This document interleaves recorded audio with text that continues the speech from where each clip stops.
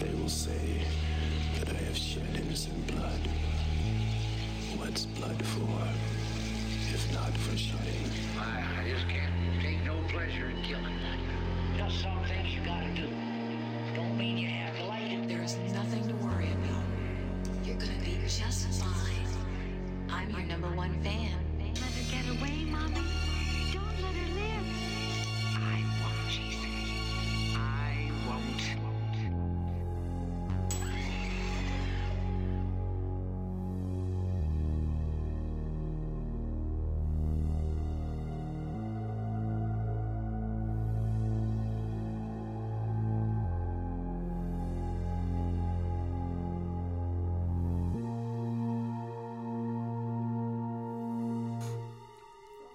Welcome to the first ever episode of Horrifying My Friends with me, Travis Ibarra.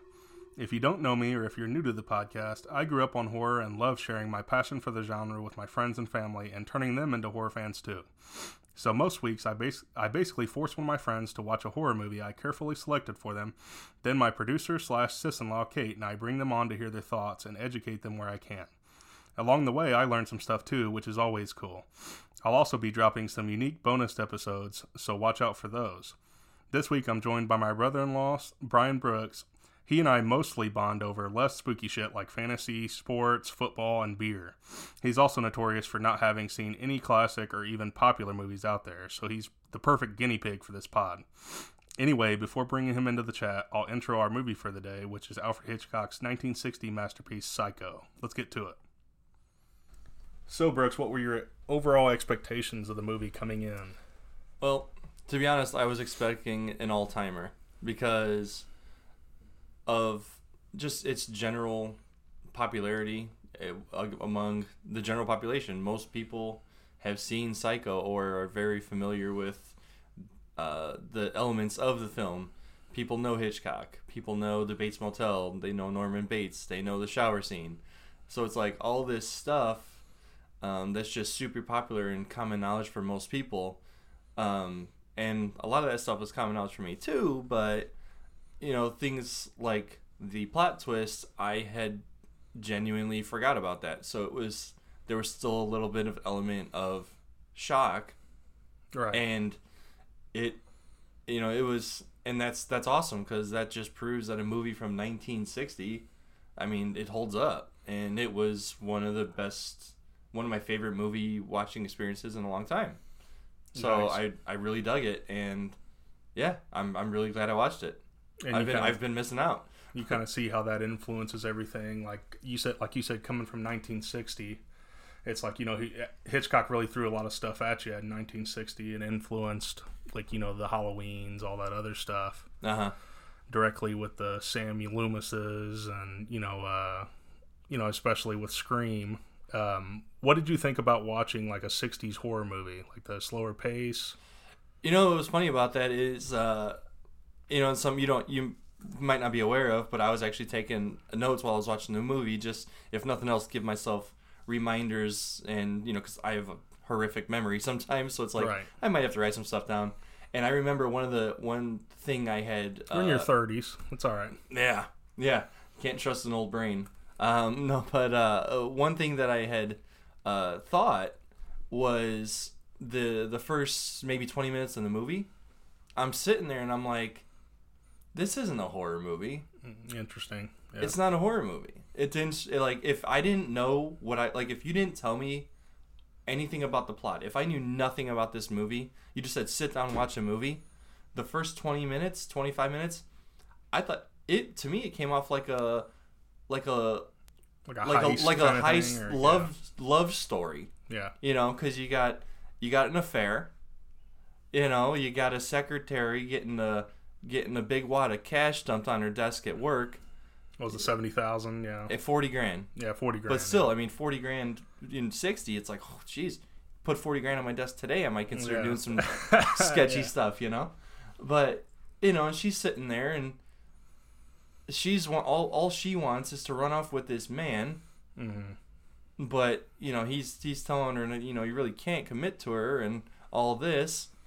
And then, you know, that money comes into her possession. Take it to the bank. Well, she goes, you know what? Nah, I'm just gonna run off and go find my man. Mm-hmm. You know? Yeah, because I revisited it today, but wasn't it like he couldn't marry her until he had that money, or something, they had debts or something like that? And that's why she took it, or some shit like that? Oh God, what was that? It was oh my God, see, this is something I should have written down. There was some reason, yeah. It was like something. But he had to get some of. I feel terrible now, but yeah, it was like some element of like, I need to get my affairs in order. Mm-hmm. Before I can be with you, because even she was like, when they were kind of like screwing in the hotel, she's kind of like, when are you gonna take me on a proper date, kind of stuff. Yeah. Because she was tired of sneaking around and going to having one nights in the hotel when he's in town on work. Yeah. So, which, fun fact, that is actually Jamie Lee Curtis's mother. So Janet Leigh. Interesting. Yeah, so, yeah, she plays a part in Halloween H2O. Another thing in 1960, just a random fact, was that a lot of people were thrown off by the structure, because it's like it's kind of like in Scream with Drew Barrymore. You introduce this main character, and then you kill her off. A lot of people were taken aback by that. Honestly, I wasn't expecting that. I should rephrase that. At the beginning of the movie, you're like, okay. Like you said, you're introducing a main character. You're expecting her to go the whole way. That threw me when she was... No, but like once you see her checking into the Bates Motel, you're like, okay, she is going to end up going down. Yeah, right. But like, yeah, that's kind of cool though, how it's like, okay, literally the first character you meet, you just assume they're going to be there for the duration, and then it's like, not so much. We're going to kill you off halfway through. And a few movies of, like I said, Scream and a few others.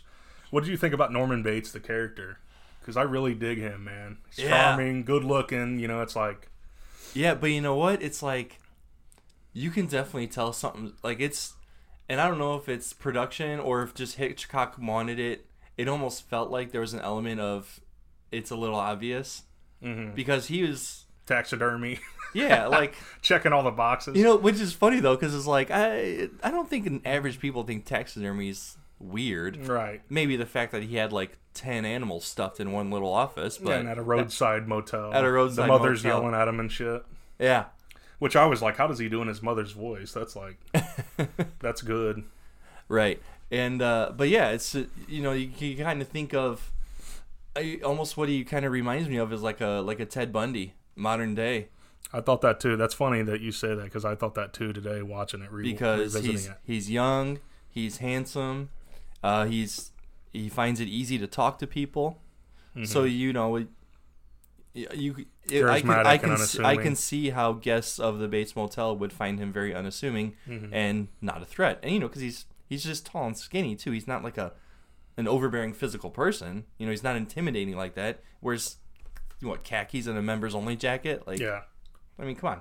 There's nothing to worry about with this guy. Which I thought Hitchcock did a really good job of, because I remember, because I read the novel as well. I seen the movie first, but in the novel, he's kind of like an overweight guy that has a drinking problem and all this stuff. And I kind of felt... That feels too easy. Yeah, I kind of felt that Hitchcock did a really good job of making him more unassuming and, like I said, charismatic. And it is kind of sad. Like, that was one of the impressions that I got today rewatching it, is that it's like, you kind of like the dude until you find out, that he's like a killer kind of thing, or he's, all messed up and stuff. Mm-hmm. But yeah. Right, and it's like, you can kind of see where his issues come from. It's, right. With his mother and, obvious that, father issues and right, what have you. Which it's pretty cool. It's one of my favorite worlds, like in horror movies, really, because like the Bates Motel comes years later, obviously, Psycho 2 and 3, which we could maybe take a look at in future episodes if you'd be down. Which came much later, but starred Anthony Perkins as well. But it's just one of my favorite worlds, man, of like the off the highway motel and shit in the middle of the night, Bates Motel. Norman Bates is such an awesome character.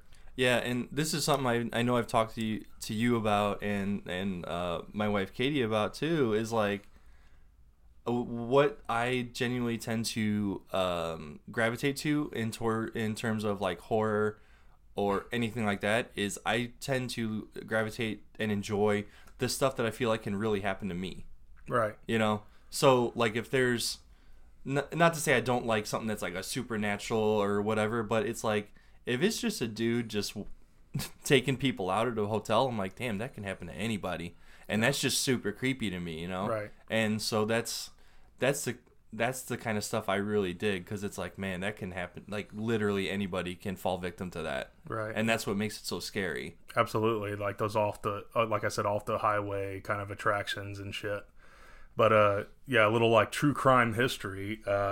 This character was based on Ed Gein up in, I think, Wisconsin, and Robert Bloch's the one that wrote the novel, and he based him. He read a news report on. There's a really great podcast about it called It's on Wondery, Inside Psycho, but Robert Bloch read a news report about this guy named Ed Gein that used to dress up like his mother and like all kinds of shit, and it was just yeah, and he was like, I know what I'm gonna write, and yeah, it's just a really cool, like that and the Texas Chainsaw Massacre are like, taken from real life. Yeah, and Texas Chainsaw Chainsaw is one that I haven't seen that movie in quite a while, so I don't remember all the elements of it, but that's another one that struck me as like, man, this is messed up. Oh yeah.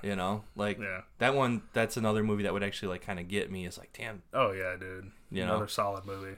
But it's just crazy to me, like the shower scene, all these iconic moments coming out in 1960, like I said, influenced is everything, going forward in horror movies, really.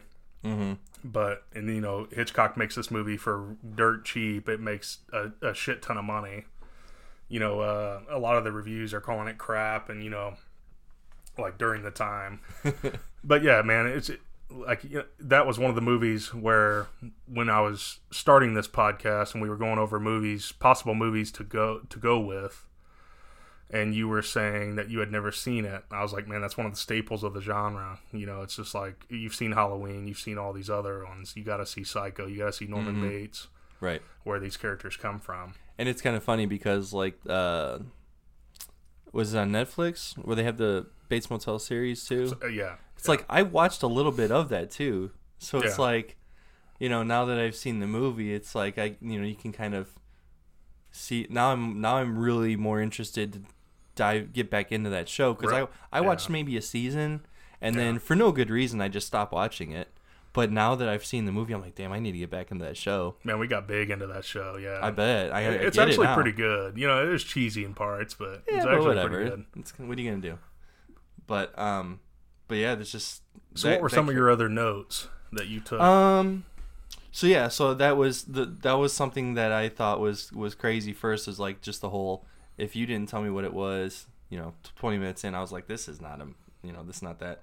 It's not as obvious, but then as the movie goes on, you're like, dude, this guy's a real creep too. Yeah. Like for sure. He takes joy in some weird stuff. Taxidermy aside, there's obviously the peephole in the office. When I saw that, I was like, oh, creep, dude. Like what the, But then like there's another scene, when the PI Arbogast was kind of on the hunt for Marion. He obviously ended up at the Bates Motel, and he started interrogating Norman. And you can see he's like stuttering and shit. Yeah, he's super nervous. He's tapping his fingers, and he's always digging into those candy bites, and he's just furiously chewing. And something I saw when I saw that, I'm like, okay, because you as a PI, like even if I'm just talking to you and I'm accusing you of swiping a 20 out of my wallet, if I start questioning you about it and you start doing all that crap, I'm gonna be like, oh, this dude is 100,000% guilty. Yeah, you're stuttering and blinking and shit. So it's like, but it, like to me, I would think in a movie, if you're gonna make accusations of somebody, I don't know if I'm just imagining this, but I feel like a true villain like that generally has a great skill in masking shoving down their guilt and just playing off like nothing's going on in the world. No, I'm not involved in this, and they're just like very calm, cool, and collected. Whereas Norman Bates just starts losing his shit. But the only thing different about Norman is that he knows who did it, but it's his mother. you know, but it's like it's him. He doesn't too. think it. Yeah, Yeah, because like Yeah. he genuinely believes he's not guilty. Yeah, but he's like, oh mother, Yeah, you know, yeah. because he knows he fucking did it, or that, you know, that she did it. right. That's why he's such a fucking cool character, though, man. Right. Yeah, and that's the stuff that like I thought was really cool too, because it's like, and then they show a scene where he's dumping the car in the swamp, and then you know he's just kind of standing back appreciating his work with a I like grin. that, yeah. So I'm like, you know, now that I've He pauses Once where you- it's like stops. yeah, he's like, Yeah. what the fuck, get down there, you know. Yeah. But then you see him with that grin on his face. You know, for me, I totally forgot that Norman and Norma were the same body. Mm-hmm. But then you reflect back and you say, who's smiling there? Is that him or is that mother? Mm-hmm. You know, who is it that's the one enjoying this? Mm-hmm. I mean, I would think it's mother, because Norman probably still believes he's innocent all the way through. Yeah. But it's just weird. Like it's little scenes like that just make it so creepy. Mm-hmm. You know, that it's just this innocent, unassuming person just shows that little grin, that little piece of joy, and then you're like, this dude's fucked up. Mm-hmm. You know, and that's what's cool to me.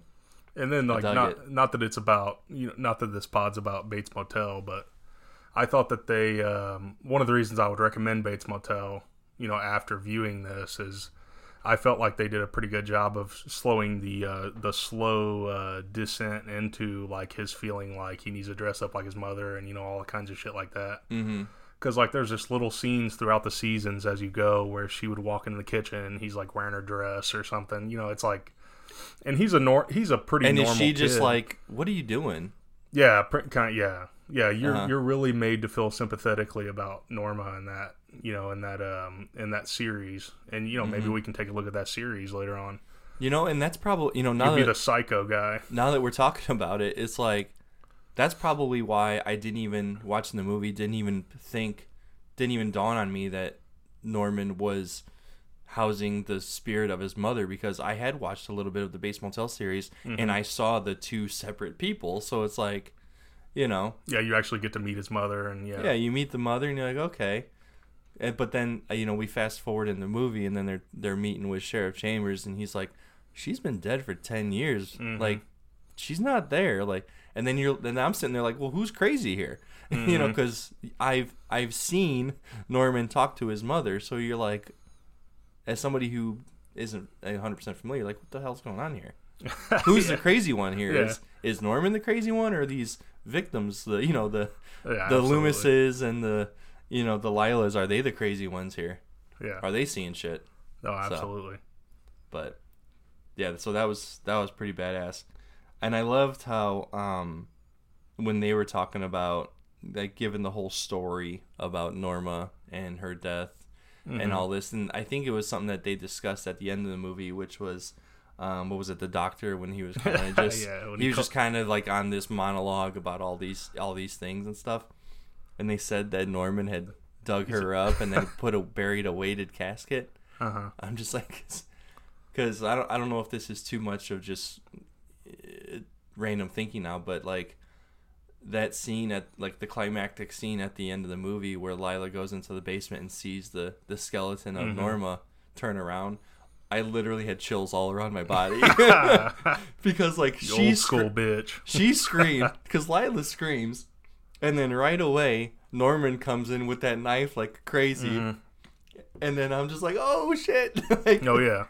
you know, so that was like one of those, and you know, like that scene is kind of cheesy, like that wouldn't hold up today because it is kind of cheesy, but that's probably just 1960 production.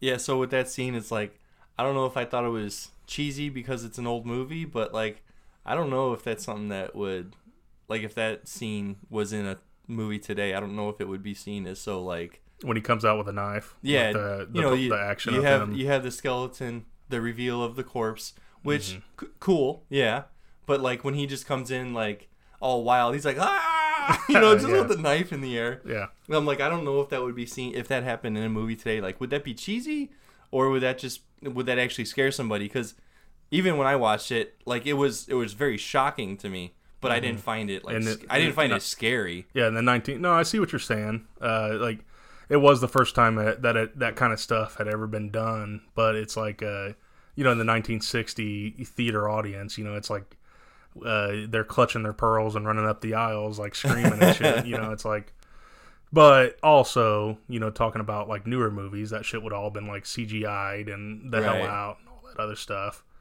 But that's definitely a challenge. Like I can see for an average movie watcher, which I definitely am. Mm-hmm. But it's just like you have to keep telling yourself this movie is 60 years old. Like, yeah, right.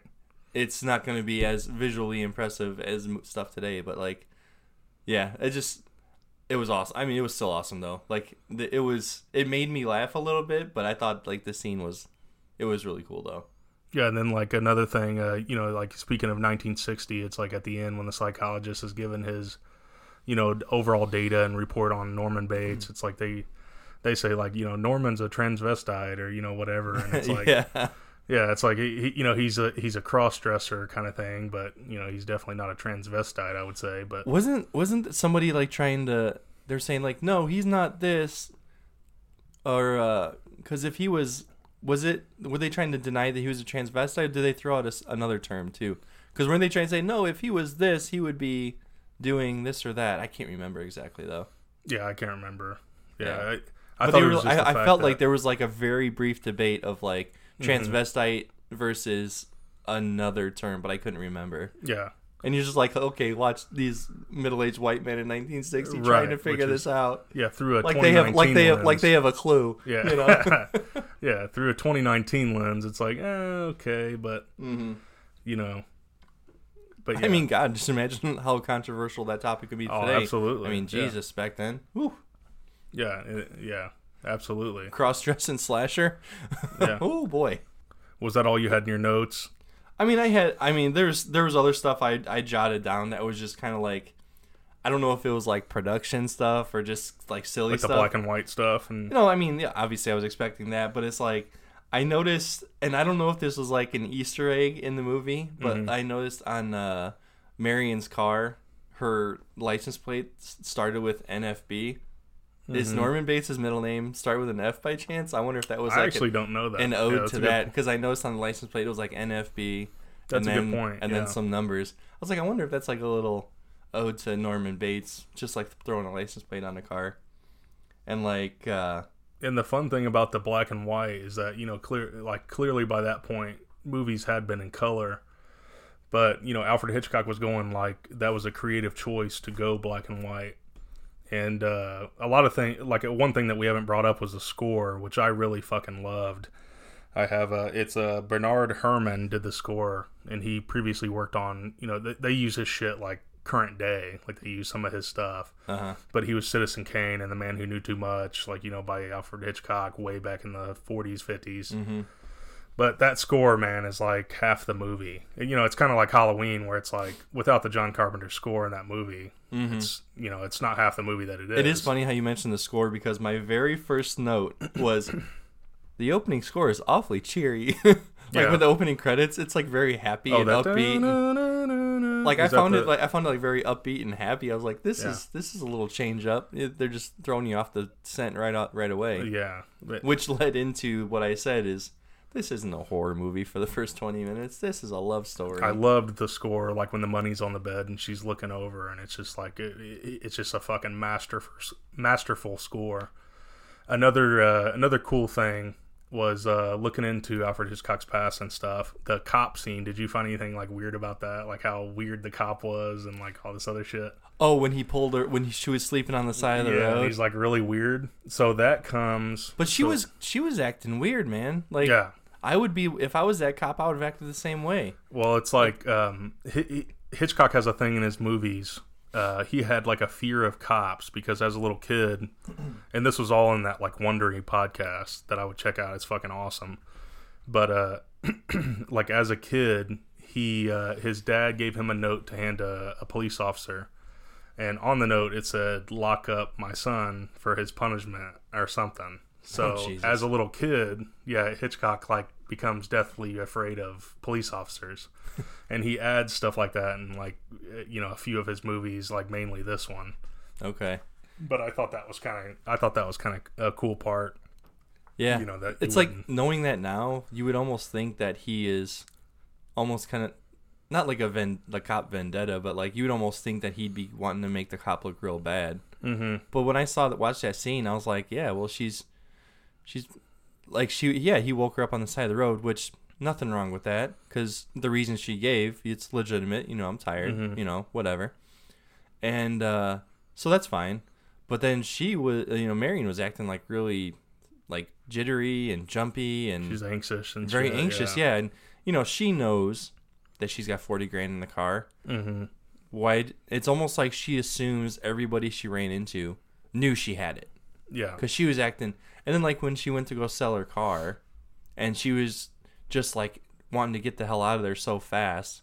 Especially when that cop is just sitting there right across. Granted, that cop's sitting across the street, just leaning on his door with his arms folded, just staring. Right. That's really creepy. Right. But he had a hunch that she was hiding something, so I can't totally fault him for that. But it was just, what the car salesman said? Oh, it's the first time I've ever had the customer pressure the salesman or whatever. You're right. She's like, just get me another car, get it out of here. And then just like the social commentary part of it was after she left with the car, because it was, because she traded in her car. She was like, well, how much for it? And he goes, your car plus $700. Mm-hmm. And then she goes in the bathroom, pulls out $700 cash, and then hands it over. So she's gone, and the cop is talking to the salesman, and one of the things that the salesman thought, well, what's so strange about her? He's like, hey, well, she had $700 cash on her. Mm-hmm. Like, oh, a woman Not has for cash sure. on. Yeah. A woman has cash on her. Oh my no. God, what's going on here? Something must be wrong with her. She must be up to something. I just thought that was really funny. No, for It's sure. just man. like, yeah, of course, back then they would be like, a woman with money, holy crap. Yeah, it's always weird watching it's weird, but it's pretty cool too watching the movies like back in the 50s and 60s, and you kind of have to watch it through a prism. Like you said, how it was back then, and all this other stuff. Mm-hmm. But the social norms and yeah. But yeah, it was awesome, man. I loved it. I mean, that's definitely that movie, just watching it, it's gonna make me wanna see. And you said there was a Psycho 2 and 3. I didn't even know that. There's a Psycho 2, 3, 4. Did not know that. That's how ignorant I am. Maybe another one. I may be losing my horror card there, and then maybe another one, and then do they hold up at least? Yeah, I liked Psycho 2 and 3. They're fun. Then there's the piece of shit remake in 1998, I believe, with Vince Vaughn as Norman Bates. Oh, Jesus. It's a shot-for-shot remake of the original. Really? With Vince Vaughn, yeah. Vince Vaughn, Jesus. Yeah. Yeah. But yeah, do not see that one, folks. Watch the original now. Yeah. And something I probably should have mentioned earlier, just maybe as like a last thought, especially, and it would be something that I can look out for now, knowing that there's other movies now. Mm-hmm. It's because he, obviously he killed 2 people in this movie. Mm-hmm. When he killed Arbogast, that was more of like a self-preservation move. Mm-hmm. But when I'm sitting there thinking is, I wonder if he's got a type. Like, I wonder if he's With the MO kind of thing. yeah. Like, Yeah. does he have a type that he goes for? I think Mother does, for sure. Yeah. Well, no, that's true. That makes sense. Like, I should have thought of that earlier, because it's Mother's jealous that Women, yeah. he's interested in these women. Yeah. So it's like, that's probably going to be the theme as it goes forward, is he's going to be targeting women, like pretty young women. So it's it's a very sexual That's thing. right, because where- they even address that in the movie, is Mother's got to eliminate this threat because she wants Norman to herself. Mhm. So yeah, that's duh. That makes absolutely sense. It's not that deep. But, so yeah, it's awesome. So now we wanted to get into some of the reviews of the time, and the some of the people on Amazon that are criticizing it. But this one is from a Time review from the year that Psycho came out, which I thought was kind of funny. But it says, the trail leads to a sagging Swamp View motel to one of the messiest, most nauseating murders ever filmed. At close range, the camera watches every twitch, gurgle, convulsion, and hemorrhage in the process by which a living human becomes a corpse.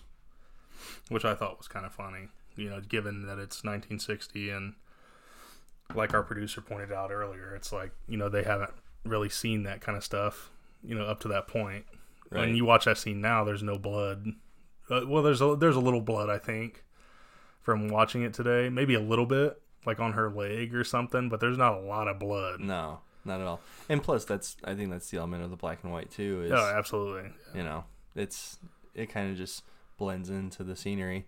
Absolutely. But of course, I'm sure that once time put that out, they didn't know the cultural impact or anything of that movie, so I'm sure they kind of backtracked. But you had some newer ones too of Amazon. Yeah, actually, I pulled them off IMDb because I felt like Amazon. It was like my video stream wasn't working. 1 star. Yeah. So the hell with that. I couldn't put my phone away, so yeah. Too many Facebook notifications, so it was stupid. This is kind of interesting because this is literally the most recent 1-star review, but it's from April 2018, so it's still a year and a half old. Very short though, but it says made no sense. Right. Of course, yeah. Boring and needlessly bloody. I didn't even think it was that bloody. I don't even remember. A little bit in the shower. You see a little bit, yeah. You see a little bit when he's wiping the mop. And it's like I don't understand why everyone was raving about it. But I found that needlessly bloody was funny because it's like there's literally one scene and it's in the shower. Yeah. And I was like, and I remember I was watching it too, after he had stabbed her 4 times, and she's kind of doing the slow fall down the wall. Yeah. I'm like, where's the blood spatter? Where's the blood smear on the wall? Yeah. Give me some blood, man. Yeah. So modern day blood would have been coming out of everywhere. Fucking the shower head. When she's stabbing, getting stabbed, you would have seen the spray and the Right. spatter and the smeared on the wall. I'm like, get out of here, needlessly bloody. Get out of here. You're dumb. Another quick trivia thing. The thing that they had problems with when Hitchcock turned the film in, the thing that they had a problem with the most was the toilet flushing, seeing that on film. Really? Up to that point, that was a huge problem in American cinema to see a toilet flushing. Of all things to have problems with a slasher. God. Of all things. Killing a woman in her shower. Not so bad, but God forbid you flush a piece of paper down the toilet. Well, and that's, like you just said, is a lot of people consider this the first slasher. So it's it's creating all those fucking rules. And, this with Peeping Tom, I don't want anybody to fucking call me out for not mentioning Peeping Tom. But yeah, this and Peeping Tom are generally regarded as the birth of the slasher, but yeah, anyway. I think I lost my train of thought there, but I'll go for another one. I'll try to find one that's a little more. This is a great title. I'm going to read this one. This one's actually all the way back from August of 2007, but it says the title says "Strictly for all the psychos based all over the world." Oh God! I just want to keep that. That makes me just want to read it now. So bear with me. It's a little paragraph. So it says, after having heard all the noise surrounding this film, I decided to watch this film as I had to give a presentation of a Stephen Rebello's book based on this film for my teacher, with a French name that I'm not gonna butcher, at Cinema Studies section of the University of Paris. Blah blah blah. Okay, I was utterly disappointed as this film was not so chilling as I had expected it to be. Psycho is more of a character study of some oddball persons. In the beginning, Hitchcock takes us on a guilt trip of a woman who is in love with a married man. Funny thing is that both of them know that they cannot find any happiness in their so-called secret love. Later on, we are taken for a ride as this bizarre woman steals a lot of money and without any rhyme nor reason decided to leave her hometown. Now everybody knows what happens after that. Psycho is a film about matter of taste. It might have appealed to the people of the 60s with their fascination for things black and white, but Psycho does not make any sense in the colored era of 2007. See, and that one's kind of interesting to me. I would say that person is coming at it from an angle of they already knew slasher films existed. They're coming at it from slasher films already exist, so they're expecting... And they're comparing it to movies of today. Right. That's not fair. They're coming and expecting Friday the 13th when it's it's not. It's like God forbid, you care a little about the character before she gets killed. And like I said, watching it today, I care about Norman. Like I was like, fuck, man, like Norman, it's kind of sad. Help. Dude needs help. Yeah. I mean, it's kind of sad. Right. And what was it? I lost my train of thought because there was one review that he's in his 30s, folks. I know. What's my name? What's his name? No. Should I do another one? Or do one more. Do another one? Okay. Do one more. I'll try to find one that's a little shorter. Okay, here we go. Huh. So predictable. Oh, God. Here we go. This will be good. Considering this was in the top 250 of IMDb, it's hard to not watch this movie. I was expecting great things and whatnot, but alas, it was disappointing in every way imaginable. Maybe it was something amazing or different in 60s? No duh. But today it is just another predictable movie which won't impress today's audience. Just after the first murder, I predicted its ending. Well, good for you. Yeah, right. And not to my surprise, the ending was just as predicted by me. Trying not to write any spoilers, he puts in parentheses. Why it's in top 30 movies is just beyond me. Maybe only old people are rating these movies, and there might be a lot of them. Uh-oh. Okay, boomer. Okay, boomer. Yeah. Oh my God. Well, and see, I won't be too critical because we've all, all the movie fans had go through what we call like the snobbery, like your snobbery stage where it's like all Christopher Nolan and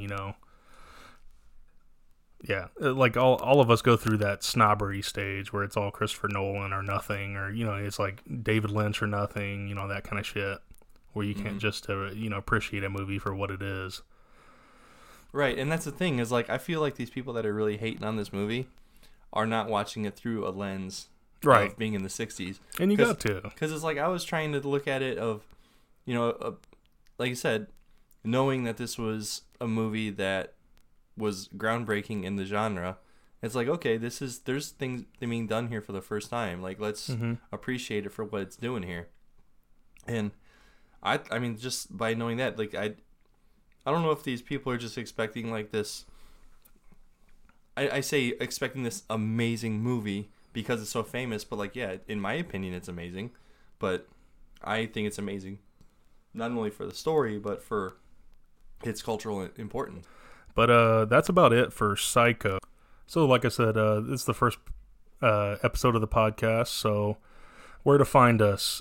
We can be found at Twitter at HorrifyingMF, on Insta and Facebook at HorrifyingMyFriends, and you could also email us at horrifyingmyfriends@gmail.com if you want to contact us for suggestions on movies to go through, or just to take me to task on my opinion on these movies.